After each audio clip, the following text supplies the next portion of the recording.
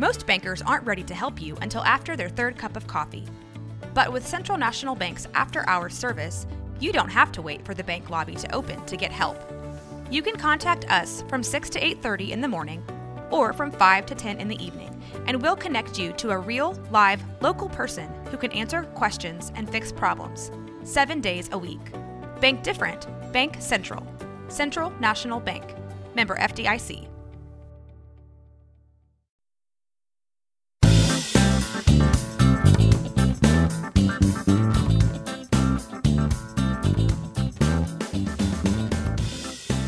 Welcome to the Blazers Edge podcast. I'm Tara, and this is Joe. I'm back! All right. And we are the Fanalists. And we are here to open our hearts and spill our guts and talk about everything that we love about the Portland Trail Blazers and the NBA. Are you ready to talk some basketball, Joe? I am. I'm like so out of the loop, so I'm ready for you to talk some basketball and bring me back in. It's obviously far away from everything that's happening. And unfortunately, the NBA draft happens real early in the day up here in Alaska. So I'm always at work and I've been missing out a lot. And I'm just so stoked to get caught up and back on track. Well, I'm looking forward to telling you all about it. I actually went to the Blazers Edge NBA draft party that was at the Spirit of 77 on draft night. It was super fun. Peter Sampson, one of the writers and the host of the Blazers Edge radio show, he did a live show from Spirit of 77, and I've never been there before, and there were a lot of people there, and it was super fun. It felt like really, like I was in the middle of, some big event, because it's like all these I don't know if anybody's ever been there before, but the tables are like all lined up looking at the super big screen. And so it kind of felt like had a little bit of that like war room feeling to it. And so we had, ESPN up and we had Peter talking and Dan Marang was there and they were talking about what they thought was going to happen. It was fun. It like really felt like an event. So I'm happy to report to you what that event was like, and we can just looking forward to talking about just some of the things that are going on in second season, because I don't know about you, but I love second season. Every year I enjoy even it more, just trying to figure out what the heck is going to happen during the draft and free agency and all that. I mean, I don't always pay a ton of attention during this time of year, no matter if I'm in Portland or not, or if I'm like tuned in or not, because I don't know, I just never do. I do if there's something big for Portland, if something big is coming up or they think we're going to make some major moves, but otherwise I'm not really super in tune this time of year. But I'm more shocked, I want to go back for 1 second, that you've never been to Spirit of 77. No, this is the first time for anything. You know me, I don't go out a ton, so I love that place. I usually watch, if I'm not at a game, I watch it at home just because I like to, look things up and have fast internet so I can find out what's going on and look at stats during the game and be able to, jump up and get my own food and not have to like wait for people to bring me stuff. So I usually like to watch games for myself, but I can see why people really enjoy going there and watching. Yeah. Well, I love it. I wish I had been at this fun draft party that you speak of, but since I wasn't, I'm going to need you to help me out here. Alrighty. So, first of all, can you please tell me, and I don't follow college ball either. So, everyone up here knows that I love basketball. All my friends, all the bartenders, all the restaurant servers, like they all know. And so they've been asking me. Maybe it's that LaMarcus Aldridge jersey you wear everywhere you go. Everywhere. I never take it off. They're all asking me how I feel about our picks, and I'm like, guys, I don't follow college ball, so I have zero opinion thus far. And last night I was gonna look it up and research some stuff and kind of get to know the players, and then I thought it would be way more fun and way less work to have you tell me. Well, because I was all over it, and the way I approach the draft is there's too many guys to keep track of. I can't. I mean, I tried to watch college ball as much as I could this year. I actually saw a couple of Gonzaga games, which is good because we got a guy from Gonzaga. But really, it's just kind of overwhelming to me. And my hat is off to people who like follow college ball closely because there is so much going on. And you unless they're your team, I gotta think it's hard to keep track of these guys because they're like barely there. I mean, a lot of guys are there for like a year. Yeah. Oh, and I mean, you know me, in the summer, I work 6 days a week and 10 to 12 hours a day. So I just don't have time. That's 12 other hours in the day you could be learning about college ball, Joe. Come on. You're right, but I choose to eat and sleep and walk my dog. So, I figured we could start with Zach Collins, and you can just tell me who the heck he is and what's he like and how you think he's going to do. So you want to start there? Okay, yeah, sure. So one of the things to know about draft night, for if anybody wasn't following it closely, is going into draft night, we had the picks 15, 20, and 26. And so everybody was like, what are people going to do? What are people going to do? Are they going to, trade them? Are they going to trade packages? And, I think a lot of people were expecting that they might use some of those picks to sweeten some deals with some of our players who have high contracts that they might want to trade away and that they would throw in a draft pick. But that didn't happen. So coming into draft night, we still had all 3 picks, and people still thought, that, the night was young. They were like, what are the Trailblazers going to do? And lo and behold, there was a trade on draft night. The Blazers traded number 15 and 20, and they traded it up for number 10. So that was a surprise. That was exciting. There was like a big murmur in the room. They were like, yes, this is exciting. This is going to be exciting. And then in the room, when they announced that the Trailblazers were going to get Zach Collins, people were kind of like really underwhelmed. There wasn't a big, there was a way bigger cheer when they announced the trade of picks than there was when they actually announced the name of the player.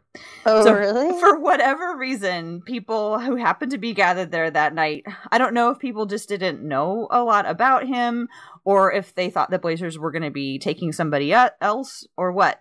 But there wasn't a huge outburst of joy when Zach Collins was selected. But that doesn't mean that people don't think that he can be an interesting choice for the Trailblazers. So here's a little bit about him.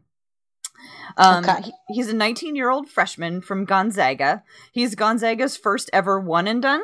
So every other player who's gone from Gonzaga to the NBA was there for longer than a year. Do you happen to know off the top of your head any other of the notable Gonzaga alumni?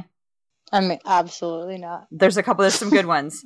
John Stockton went there, and his son also went there.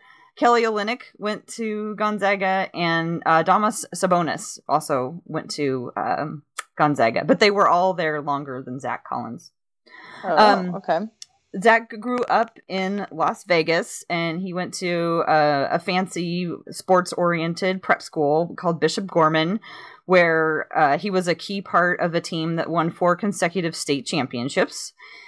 This was interesting. He also played 3-on-3 competitively. He went to the 2015 FIBA U18 World Championships, where he played in 3-on-3, which, I don't know, I thought that was interesting. The Olympics just added 3-on-3.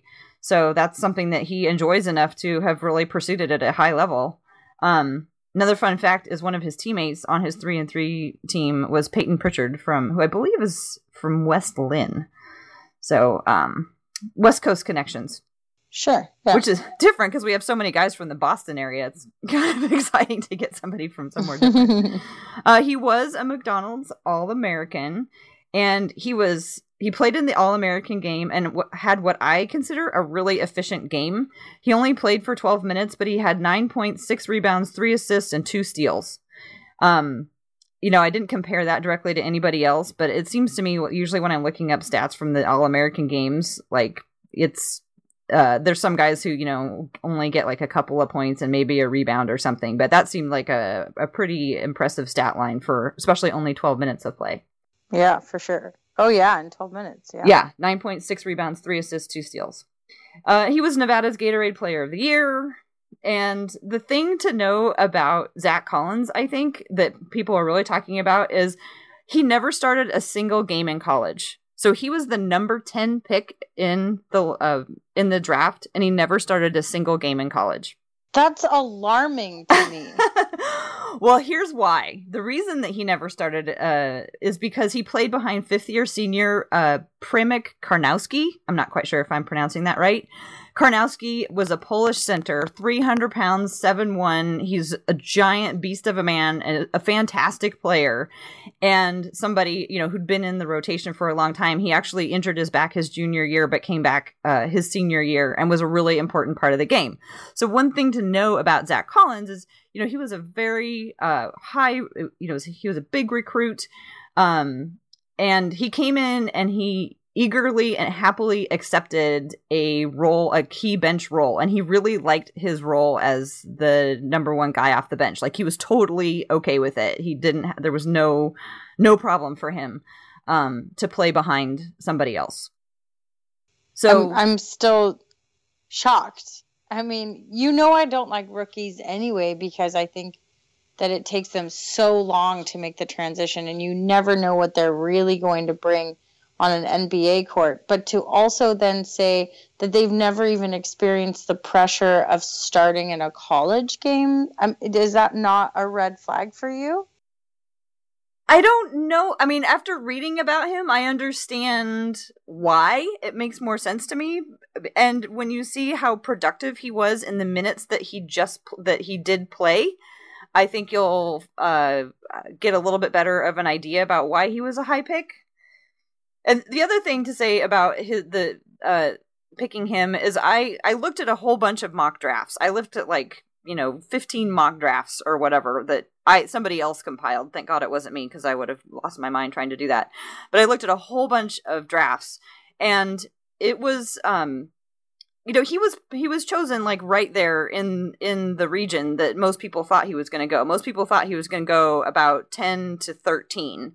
A lot of people had Detroit taking him at 12. So it wasn't like the Blazers took him completely out of the blue. It wasn't like they chose somebody that, everybody thought was going to go 20 and we took him at 10. It looks like, it was, selecting him was right in line with where other people were considering taking him, or at least thought his value would be. Okay, well, I'm just here to say that I'm alarmed. Okay. This makes me uncomfortable. So I guess, I mean, what do you think that he's going to bring then? What do you think how do you think he's going to help us? Because right now I'm feeling nervous. Sure. Well, yeah, I mean, and it is definitely odd. He only played average 17 minutes a game. During that time, he shot 65%. He got about 5.3 shots a game. He got 5.9 rebounds, 1.8 blocks, and 10 points. But again, that's only in 17 minutes a game. So he was, again, pretty efficient with the minutes that he did get. He was a 5-star recruit who came in, like I said, without complaining. Coaches really liked his attitude on offense. He is an efficient scorer. He is listed as a forward center, but I really think he's going to play center. Oh, by the way, he is about 7 feet tall and I think 230. So he's a slender, mobile dude. That's so dang skinny. That's what Jimmy Butler weighs. Yeah, he's a slender guy. So the highlights that I watched featured a lot of 3-point shooting, although he didn't take a lot. So in the highlights, they put in a lot of nice 3-point shots, but he really didn't take that many. But he is very quick. He's light on his feet. He's able to get up and down the floor, both on defense and in offense. He converted 70% of his shots around the rim. So he's efficient at around the rim. That's good.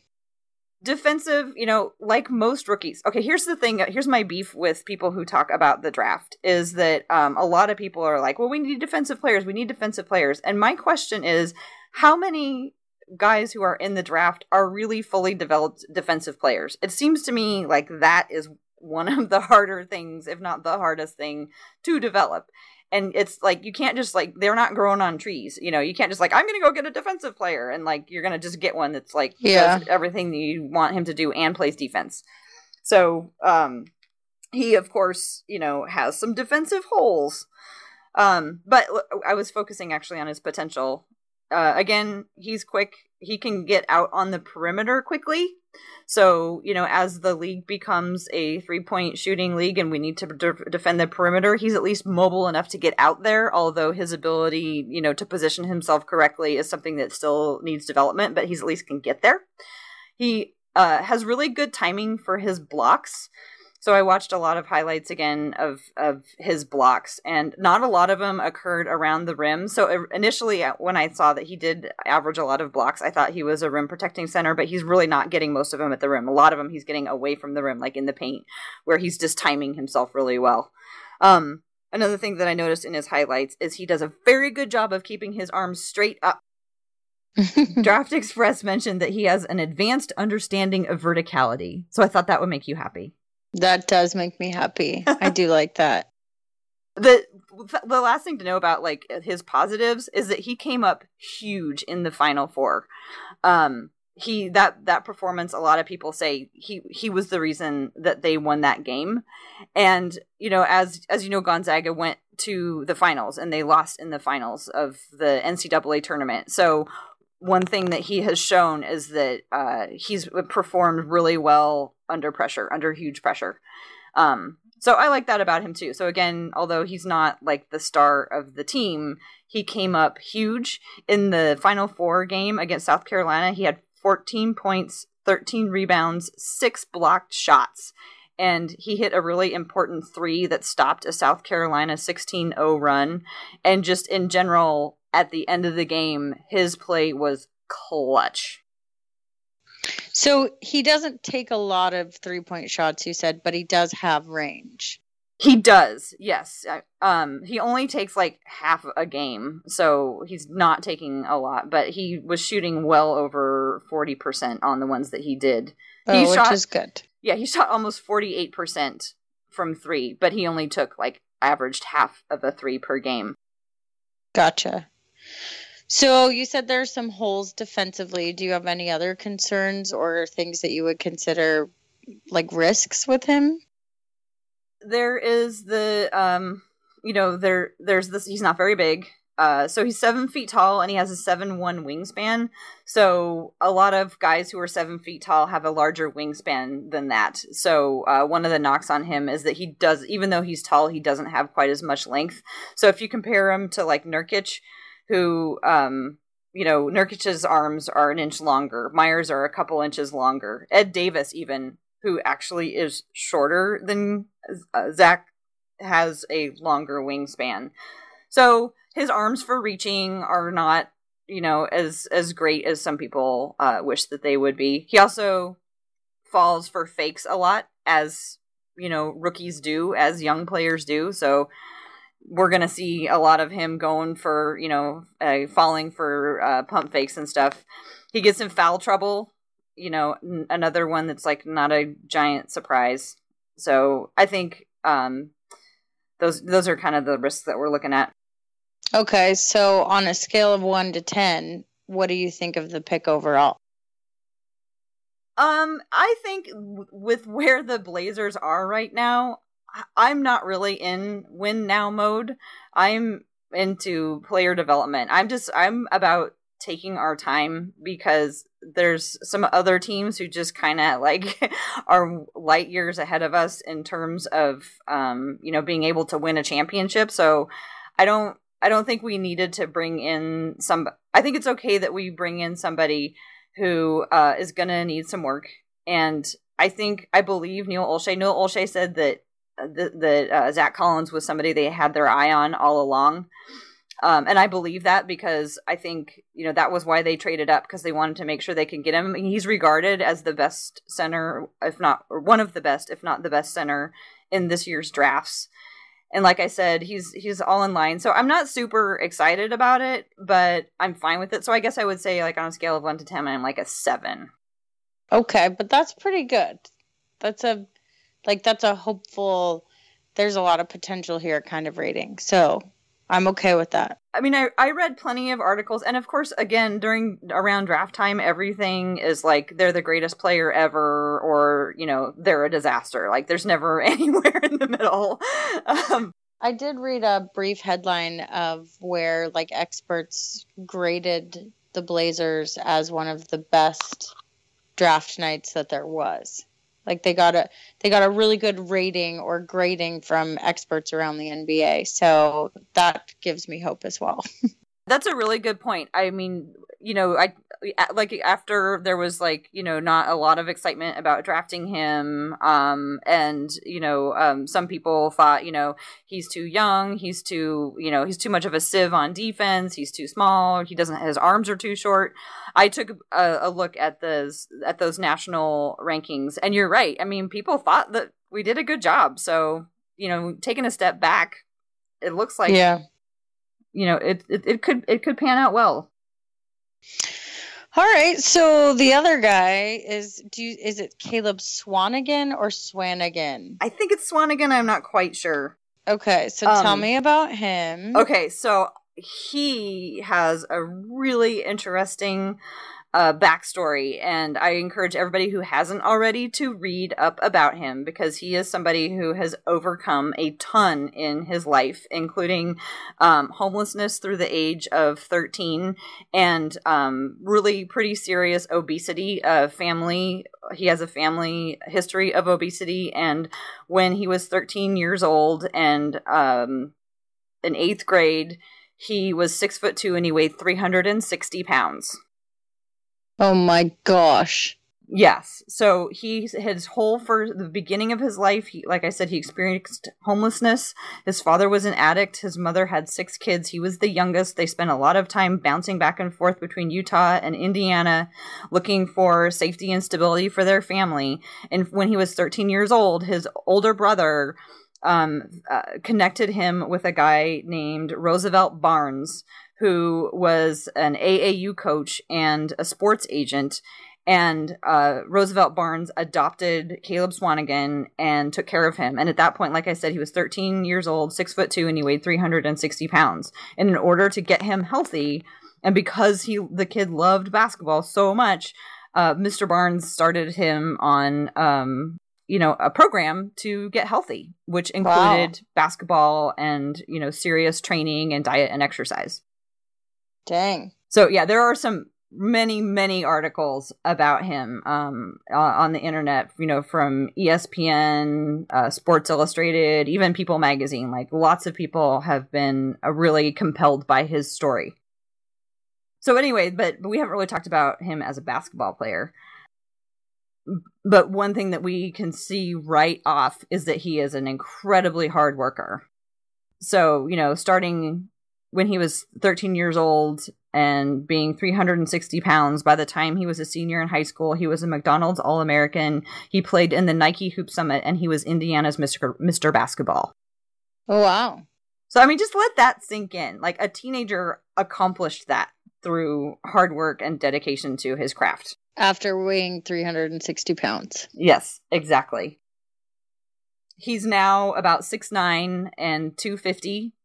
He comes from Purdue. He came out he was going to come out his freshman year. He participated in the combine, got feedback, and decided to re-enroll for another year in Purdue. So I always have a soft spot for those guys too, because it tells me that they're really thoughtful and serious about their craft. Yeah. And incredibly, if you go and look at his numbers between his freshman and sophomore year, he improved in every single category, by a lot in his I mean, it's really outstanding. So he went from shooting 46% to 52%. He went from 8 shot attempts to 12 shot attempts. His 3-point shooting went from 29% to 45%. And he takes about 2.5 threes per game.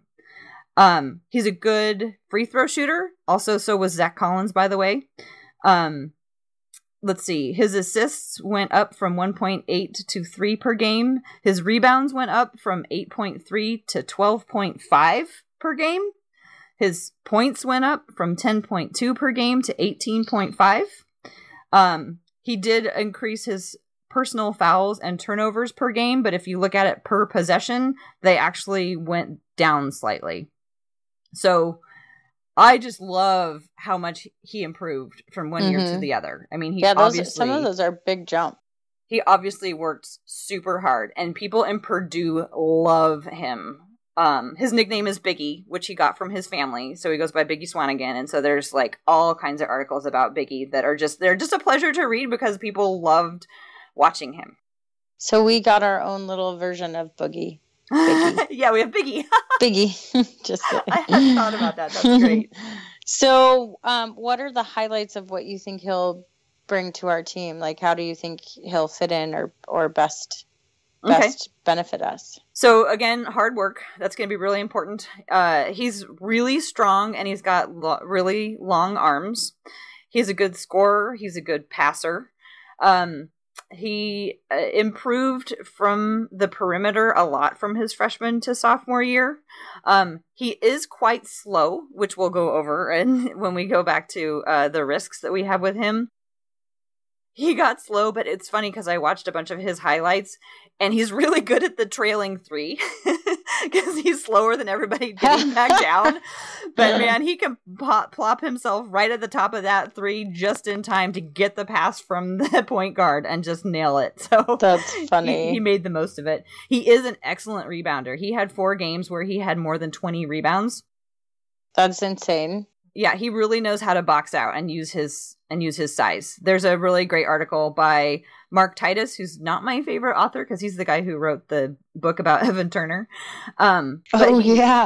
He wrote an article about Biggie and just basically talked about how hard he worked and how he wears his opponents out.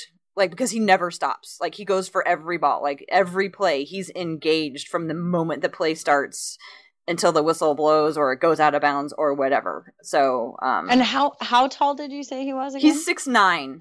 6'9". Okay. I think physically he's kind of like Noah Vonleh. Which makes me think that, and also, Zach Collins is... could be, even though he's not as heavy, he's kind of a Myers Leonard type replacement in terms of, I think they wanted him to come in and stretch the floor. So I kind of think that Zach Collins and Caleb Swanigan are potential replacements for Noah and Myers, or maybe Ed Davis, who are some of Ed Davis is somebody that both Noah and Ed Davis are guys who are on the last year of their contract. So if they walked away next year, we will have had these 2 players around for an entire year, and if need be, ready to step in. You see what I'm saying? Mm-hmm, sure. So what's your rating on a scale of 1 to 10 for this guy? Well, considering where they are right now, I'm perfectly happy with it. I mean, I would rank it really high, like an 8 or a 9, because at the 26th pick, I think it's totally fine to take a gamble. And I think he, character-wise, I think he'll be a good fit. I think he'll be, I think I've talked about before how I love it when there's new guys on the floor because it makes everybody else have to work a lot harder. And I think he's somebody that is going to help everybody improve just by the fact of, they're going to have to be helping him learn the game and they're going to have to play harder, pay more attention to where they are. And I like that. So I think it's great. And I think like once he gets to the NBA, I think the NBA trainers are really going to help him. Cause he still struggles with his weight. He's still, he's never going to be a live guy. He struggles with his weight. He doesn't jump very high.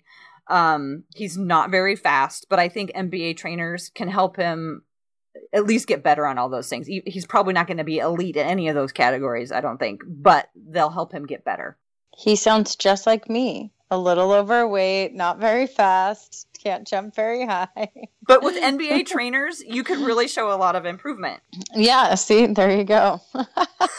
So I don't know, from how I described them, how do you think they sound like they would fit in with the Blazers? Yeah, I mean, sure. I think both of them have, from what you say, some potential to add to the team. I kind of just always think in my brain that the first year is going to be a wash for these players because we got really, really, really lucky with like Damian Lillard. Most most rookies don't come out acting and playing like that. They're not immediate contributors that can completely control what's happening out on the floor. So I guess I don't really have a huge opinion on this. I'm like, great, sure. I don't think you're going to detract from the team. I'm not 100% sure how much you're going to add to the team yet either, but we'll see how you do over this first year and with the limited minutes that you'll play. And then moving forward, when we've got some free agents or we make some trades and we have holes pop up in our team, perhaps they'll be able to plug those holes and fill in. So I guess I'm pretty neutral about it so far. I agree with you 100% about Damian Lillard. I mean, Damian Lillard, came in completely ready for the NBA, and he also came into a situation where there was room for him to do that. For sure. Like, we needed that position. We needed it immediately. So, like, they handed the keys to the car to him when he came in. And that's, I don't think that's going to happen with these guys. Which I'm sure, like, totally ticked off LaMarcus Aldridge. But he was what we needed, and he provided that immediately. There was just almost zero hesitation about him as a player at all. So you just don't come across that very often. And I'm grateful that we were lucky enough to get it with him. And I think, these guys are just a little less hyped and they have less experience. So they're not going to come out the gate like that. And we'll just have to see how they do over this first year or two of being in the league. Mm-hmm. Yeah, my motto for like calendar year 2017 has been, it's fine. Like, that's how I feel about this. It's fine. It doesn't knock my socks off. I can talk myself into, believing that they are good guys and that they were picked in reasonable places. Like, I'm really glad that they didn't take a flyer on somebody that was like, what? Like, why did you pick that guy when everybody else thought he was going to go at number 30 and you picked him at 10? I'm glad that they picked people like within, the realm of where it looked like they needed to go. Sure. Well, you brought up LaMarcus. Yeah. I was going to say I'm pretty neutral about these two, but you know what I'm not neutral about? LaMarcus. Yeah, oh my so gosh. That seems to have died down quite a bit, but like people were all over asking me, what does Joe think about the rumor that LaMarcus is coming back to Portland? So tell the people what you think. Crying. I mean, I was like, first of all, I was on my way to. People probably don't know quite what I do, but I just stand in a booth all day and I sell tours to people, and it's ridiculously irresponsible of me to live this life that I live because I have no responsibility. I shouldn't say irresponsible. I have no responsibility. I have like the easiest job in the world, and I could just sit in my booth and shoot the breeze with my friends all day long, right? But I'm sitting in a booth all day and I have to carry these big heavy signs to and from work, and so it's a little bit tedious, and then I have to be on all day long because at any moment anyone can walk by and buy a tour for me and stuff like that. So I always like begrudgingly head down to the docks carrying these big old heavy signs and stuff. And I got a little jingle on my phone and I looked down and it was the update that the Blazers would be interested in reuniting with him. It was an update direct from Bleacher Report or something. So I basically dropped everything and I had these big heavy signs that I carry and I lifted them up over my head and I started running around in circles. And I was like shaking the signs and I was yelling, and all these people that sit and listen to me talk all day long, so they're already like, they don't want to hear more from me, are like, oh, great. Like, wow, this is all we're going to hear about for the rest of the day. And I was almost in tears. And I mean, I was just so excited. I don't honestly think that it's quite that likely, but yeah. Do I think he's coming back? No. Do I want him back? Heck yes, I do. I mean, come on. Do I think other players are more valuable to chase than him? Yeah. Do I think that the Blazers are in the position to acquire those other more valuable players like Anthony Davis, for example? No. Like, come on. We're not going to ever be in line for those big heavy hitters. So the idea of having someone back that I feel is a solid contributor and who is always underrated for what he can actually do, and who already knows our system, who already knows our coach, who already knows our players, I mean, of course I would want him back. Not to mention, I just adore him. Mm-hmm. So, I mean, people keep asking me, like, why do you want him back? And it's not super rational, but it's very emotional for me. It will always boil down to the fact that he's my favorite player and why he's my favorite player. And it's because he just focuses. He works hard. He even said he stays off of social media in the playoffs because he doesn't want to be in his own head about how the media was killing him because he only really performed well in game 1 and then he just kind of fell off in the next 3 games. And he didn't want to hear all that. He didn't want it to affect him or his game. I've said it time and time again. All he cares about is what's happening on the Pine. He doesn't care about everything else. And that's so rare in this day and age where it's all about the shoe contract or the commercial or what the media is saying or Twitter wars or whatever. And he just doesn't care. All he wants to do is to do his best on the court every day. And I think that's a really, really valuable asset to have. So, yeah, I want him back. Okay, I have a couple follow-up questions. First thing that you should know is that I did go on Twitter to try to figure out like what people were thinking about that. And there was a lot of people saying, you know what, enough time has passed. We're kind of annoyed with how it all went down, but we would take him back, basically saying, you know, it's not like we're going to be like at the airport waiting for him to like land, but we're not going to like make it hard for him to be here. There were a lot of people who had that feeling.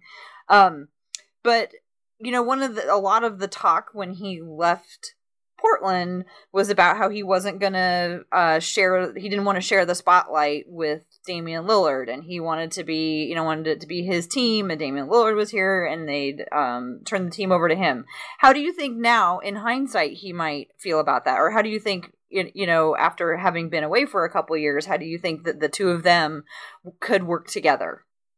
First of all, I don't think that LaMarcus's objective has ever been to be the only person in the spotlight. And if that were the case, he would not have gone to the Spurs. The Spurs are all about sharing the ball. The Spurs are all about equal responsibility, which is kind of why I find it hasty that the Spurs are even talking about trading him, because their style was never, or their intention was never to just feed LaMarcus and have him be the number one guy. It just so happened that in the playoffs with Kawhi and Parker both out, that's how it worked out. And that's not an easy task for him to take on after not being expected to fulfill that role the entire season. They are all about equal contributions and sharing the ball. And so I don't think LaMarcus went to the Spurs with any intention of, I am going to be the go-to guy and the only go-to guy. And when he did become the only go-to guy because of Kawhi and Parker both out, of course, the Warriors were going to make for damn sure that he didn't get anything done. He was their key target. So for them to say, like, oh, he didn't produce as well as he did in Portland, and we're not sure he's fitting as well, I just feel like that's a little hasty on their part. That's a little side note because, again, the point here is I don't think he left to be their number one guy. I think if he came back and he's in the same mentality of I just want to focus and do what's best for the team and I just want to win and concentrate on what's happening on the court, you're looking at having Dame, CJ, Aldridge, and Nurkic on the floor. And I don't know any basketball world where that's not a pretty dynamite lineup. I mean, you're going to get the strong driving and long-range shooting from the guards. You're going to have a strong presence in the paint with Nurkic, and then you've got the mid-range covered by LaMarcus. I mean, you almost become unstoppable because you've got every piece of the court covered, and LaMarcus can play great defense, which is another component that everyone keeps complaining about with us. They all could work well together. I mean, he already knows how to play with Dame and CJ. So I would absolutely adore it if he came back to us, for sure. Who do you think would be the fifth starter in that rotation? So we got Dame and CJ at 1 and 2. We got Nurkic and LaMarcus at 4 and 5. I mean, you've got a myriad of guys that you could plug in there. Perhaps Aminu steps down, perhaps Mo, because Amino's pretty versatile, actually. I feel like he can fill many positions, but I would assume that it would be Aminu or Mo, depending on their production. I don't know. It's just I think people are giving Aldridge a bad rap when you've got to remember that it was ESPN that said something about like how well he fit in with the Spurs and how he made the transition of Tim Duncan leaving so smooth. It made him he never gets the recognition he deserves. And this particular ESPN correspondent was saying that he made them very successful without getting much recognition. So for people to take his performance in the playoffs, which again I think is not a fair judgment of him, and to say, like, well, now the Spurs are saying he's not fitting in well and he's not producing as well as he did in Portland, so maybe we'll just trade him. I'm like, hell yeah, give him back. Give him back. Because with us, you're talking about averaging 24 points a game and almost 10 rebounds or something. I can't quite remember what his stats were. I remember it was like 24 points a game. And that's the kind of production that I would absolutely love to see and have back. Yeah, 24 points per game out of a power forward would be awesome when you come to think about it. And, I really saw parallels, especially in the finals, with what happened to LaMarcus in Portland. Because when LaMarcus came to Portland, it was going to be him and Brandon Roy and Greg Oden. And it was never going to just be LaMarcus Aldridge. He was always the third, one of three who were going to take the team into the future. And as the other two fell off due to injury, LaMarcus was left holding the bag. And that was kind of like a microcosm of what happened in the final or in the playoffs with him. He lost Kawhi and Parker, and again, he was left holding the bag. And he was never meant to be, I never thought that he was meant really to be the go-to guy. I thought he was meant to be a part of a system, like you were saying. I think he's a go-to guy. I don't think he's the go-to guy. Mm-hmm. And I think he's perfectly fine with that. Yeah. Well, and I think what happened is I think the Spurs are trying to make room for somebody, because I know that they want to make some kind of a big splash in the offseason. There's all kinds of, like, pretty much every big star who is either on the move through free agency or is discussed in trade. Everyone's like, well, of course they're going to go to the Spurs. That's where they're going to end up. So I think what happened is that because the Spurs are looking to make room to bring in somebody, people looked at LaMarcus Aldridge's big contract, and that became something that could really help them in terms of making the economics of a trade work. And so then suddenly it became LaMarcus Aldridge, is going to leave. He wants out, or the Spurs want to get rid of him. And, possibly that was amplified by the hard feelings between Portland and LaMarcus when he left. And that made a really interesting and compelling story, and people picked it up and ran with it. Yeah, I mean, who knows what's going to happen? I mean, and I don't think the door is totally shut on him coming back either. I just don't think it's necessarily that likely. But if it happened, I wouldn't say, oh, that was impossible. I can't believe that happened. I think anything's possible, really. But right. Anyway, we're chatting about so many things, and I know we want to get to some other players. The other big rumor thing was Paul George. What do you think about this? All these rumors about Paul George being moved so that they don't have to just completely lose out when he becomes a free agent and get nothing in return. Okay, I have a couple thoughts on that. One is something that I've been thinking about a lot, especially over the last year, and that is whether or not it's really that bad of a thing when a player's contract ends and they leave. Like, I think everyone talks a lot about they can't let him go without getting anything in return. And the thing is when somebody leaves, then you have all that money freed up that you can spend however you want, and you're not beholden to work out and figure out a trade. You can go find somebody else to bring in. I just don't think letting somebody leave without a trade is that terrible of a thing. Except for then you're relying on only your pull and influence to try and get a big hitter to you. That's when true. A trade forces a player to come to you. Yeah, that's true. So, point A here is the Portland Trailblazers. We can't ever entice any big names. So Yeah, the whole small market team thing. Yeah, so I mean, the fact that we haven't won a championship or been a real contender since 1970 or since the 90s. I guess we were contenders in the 90s for sure. But anyway, I think Paul George though really has, there's been a lot of really great discussion about what might happen with him, and I think it would be really fun. I have no idea if this would happen. But I think it would be great if the Cavs were all in, giving it one more shot and doing everything they could to get Paul George. And because I think he would be a really nice fit. I mean, obviously, I think there's general agreement that he'd be a really nice fit anywhere. But I think everybody would love to see the Cavs come back and give the team from the Bay Area a real honest to God, fight down to the wire challenge next year in the finals. And I think Paul George could take it to that. So I think it'd be really fun. Get Paul, just even though you might not get him because everybody thinks he wants to go to Los Angeles, go all in on getting Paul George to the Cavs. I think I'm all for that. And I'm kind of hoping that would happen. But he's been associated with everybody. I like the Cavs idea just because I like the Cavs. And I could see the Clips happening, especially if Chris Paul walks and they can afford it.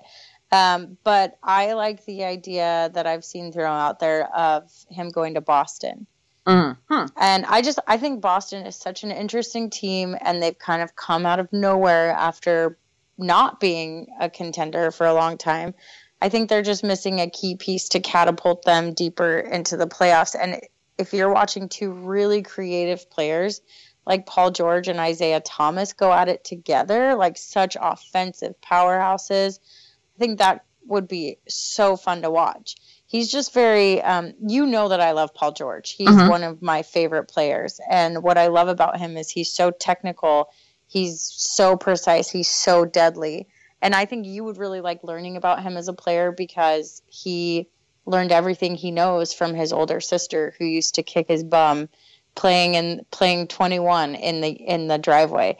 And so he's got an interesting backstory as a kid.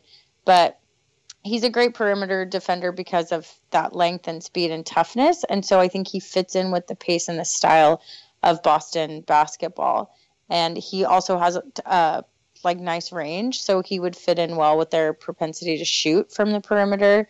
And he's just efficient in shooting in general. So I think he'd have fun there. I think he would like the mentality there. I think he would like his teammates there. And, with him and Thomas both on the perimeter being such deadly shooters from out there, you get double teamed. One of the others is likely to be open, and you just kind of have all these additional options. So I think it would be cool if he went to Boston.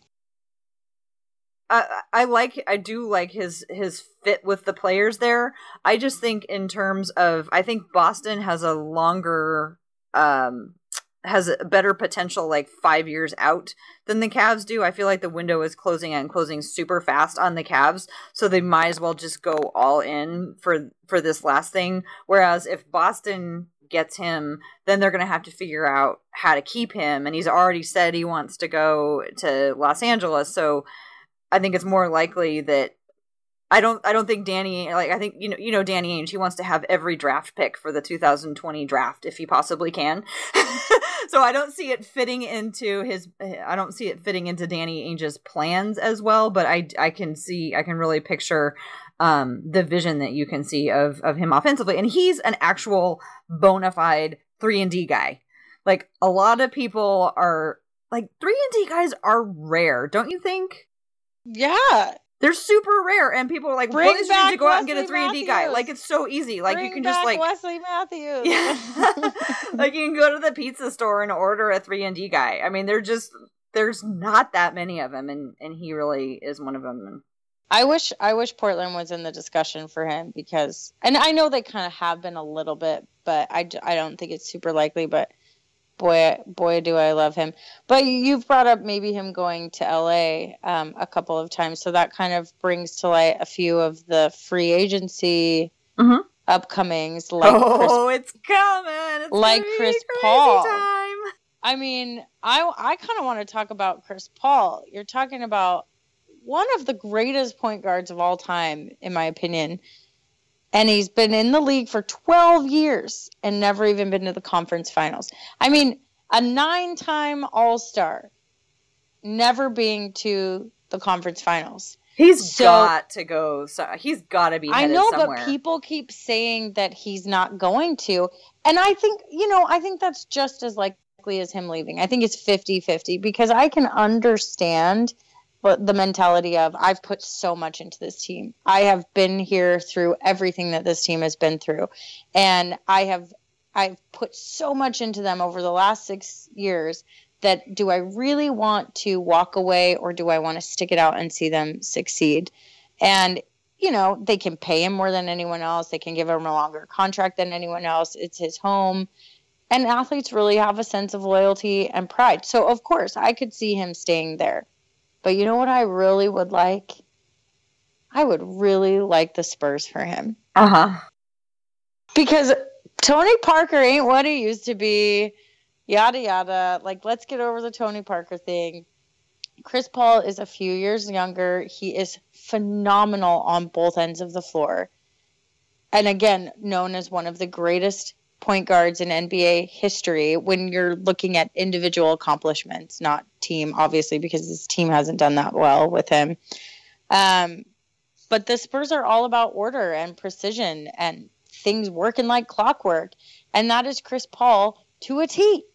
And imagine if they worked it out and they kept Aldridge. Think about Aldridge, Chris Paul, and Kawhi Leonard on the floor. Think about that. It's the epitome of the heart eyes emoji. That's the heart eyes emoji right there. Well, yeah, you know how I feel about the Spurs. I usually just go, ugh, and I roll my eyes. But this year, this is how much I dislike the team from the Bay Area. The Spurs have been a team that have just gotten under my skin for years because the Spurs take everything I love. Everything I love eventually ends up with the Spurs, and I fully blame them for it. The Spurs, it's like that Dolly Parton song, Jolene. Jolene, please don't take my man. Mm-hmm. The Spurs are my Jolene. They took LaMarcus Aldridge. They took Andre Miller. They took Patty Mills. They took everybody that I love, right? Okay, but Portland could have had Patty Mills back, and they said no. Well, everybody I love ended up with the Spurs, okay? So asking me to root for the Spurs is like asking me to be friends with the girl who stole my last 3 boyfriends. I mean, it's just not cool. That's how how I feel about the Spurs. But the team from the Bay Area bothers me so much that I am all in on the Spurs now. I want them to win it. I am go Spurs, go. Well, and see, the Spurs and they have been for quite some time. They're my second favorite team. And that just comes from me growing up and watching Tim Duncan and David Robinson. So to me, I've never liked them because they're always the prettiest girl in the class that everybody wanted, or they're always the smartest kid in the class that everybody knew was going to go to MIT on a scholarship and was going to make a ton of money and be super successful. And I always sat there just ugh. But I am all in on them this year. Awesome. What do you think Blake Griffin's going to do, speaking of the Clippers? Yeah, I think that Blake Griffin, listen, picture this in your mind. Okay. Blake Griffin, Russell Westbrook. Ooh. I mean, they need someone to replace Durant in some sort of a way, right? Huh. Interesting. Griffin can score alongside someone like Westbrook with ease. But will he get the ball enough? Westbrook can feed him. Westbrook is capable of not being the only person doing anything on the floor. He just needs somebody who he can trust. That's the big thing about Westbrook. He needs to have somebody he can trust. Yeah.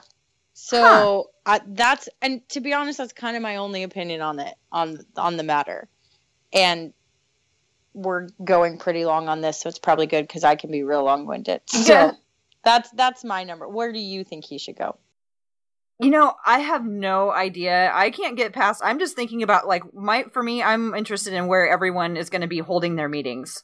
You know how last year, what's his nose, Kevin Durant was like out in the Hamptons, in the island in the Hamptons. I'm just trying to figure out where everybody's going to have their meetings this year. I think Blake Griffin's meetings are going to be at the Improv, and he's going to be like down in Los Angeles. He's going to invite all the teams to come to the Improv and ask them to stand up and do like a set.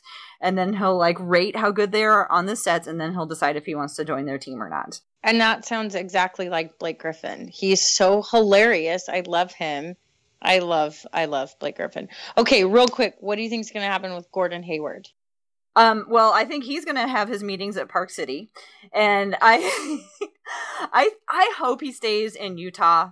I really like what Utah has going on, and I think that removing him will set them back, and I would really like for him to stay.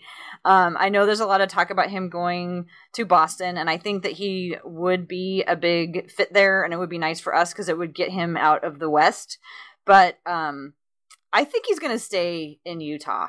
Me too. I don't think he's going to give up a longer contract and more money and playing alongside George Hill and Rudy Gobert very easily. But I have heard some rumblings about him going to the Heat. And I mean, playing alongside Hassan Whiteside, I mean, I feel like a player like Gordon Hayward would consider that to be a pretty fun scenario. He adds a lot to the offensive end. And so having Whiteside on the defensive end, like that's a pretty dynamic, that's a pretty good setup there. But yeah, in my opinion, I think he'll probably end up staying in Utah. In any case, it'll be really fascinating to find out what does happen. We are just days away from free agency. I wonder if there'll be a few more trades before free agency really kicks in. But this is the time of year where you just never know what's going to happen. You stay glued to your phone. This is the time of year that things like Jimmy Butler going to Minnesota for freaking Zach LaVine happen. Oh, yeah. I am shocked. First of all, Zach LaVine is not near the player that Jimmy Butler is. Like I don't consider what happened with that trade an even trade at all. I think maybe the Bulls have some sort of long-term plan that the rest of us just can't see right now. But in the immediate vision, I do not understand what happened. I don't at all. And I am high on Jimmy Butler. So maybe I'm just too high on Jimmy Butler, but I think he is so incredible. And I've never liked Zach LaVine. I don't like his attitude. I don't like his style. I don't like... You don't like his dunks? I mean, maybe, fine. If you want to twist my arm, I'll say I like his dunks. But I just don't like him really as a player. And I just don't see the type of production coming out of him the way that it does from Jimmy Butler. And I know he's younger and he needs to develop a little bit more, and Jimmy's had some more time.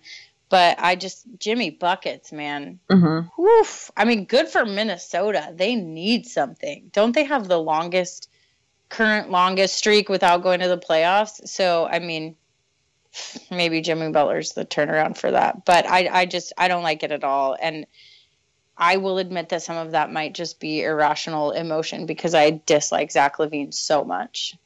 Well, you're not alone in thinking that it was a really lopsided trade. But here's what I've been thinking. It seems to me there are so many lopsided trades that we keep talking about how one team got completely robbed. Like, for example, the trade between Sacramento and the New Orleans Pelicans that involved Boogie. Like, people are just scratching their heads like, how could that be possible?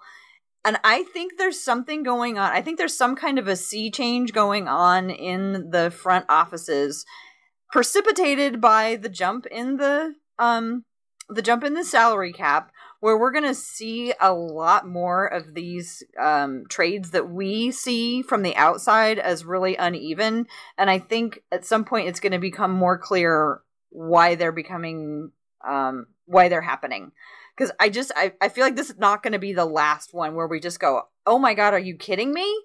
I think there's something that we don't know, and it has to do with economics and something that the general managers are figuring out they have to do. I don't know what it is yet. I've been chatting with a bunch of the guys on Blazers Edge to try to get some insight from them into what could possibly be going on. They think I'm out of my mind and they don't know what I'm talking about, but that's okay. Well, it wouldn't be the first time. I guess we just have to sit back and watch and see. I mean, we're not the GMs, and I mean, probably for good reason, right? Yeah. but there's, you know, I think I have a little more faith in GMs than a lot of people do. But you know, whatever. And I just want to give a shout out to Eric Griffith, who always answers my CBA questions like right away, like with infinite patience. It's like having my own personal Larry Kuhn, the guy who knows all about the CBA. It's like having, you know, a go-to one that like I know I can get a really straightforward answer from quickly.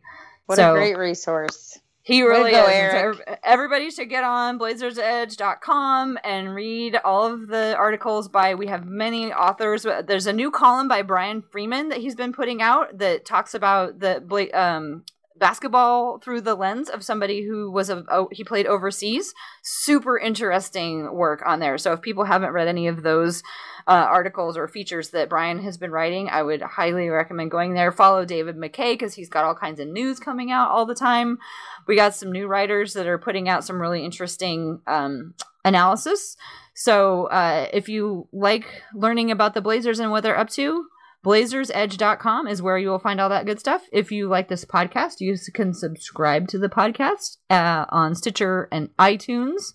Let's see. Anything else we need to add, Joe?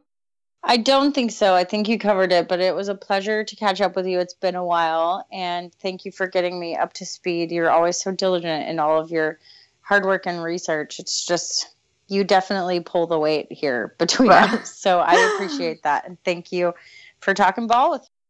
Yeah, it was great to talk to you, Joe. Have fun in Alaska, and we will talk again later after free agency. Sounds good.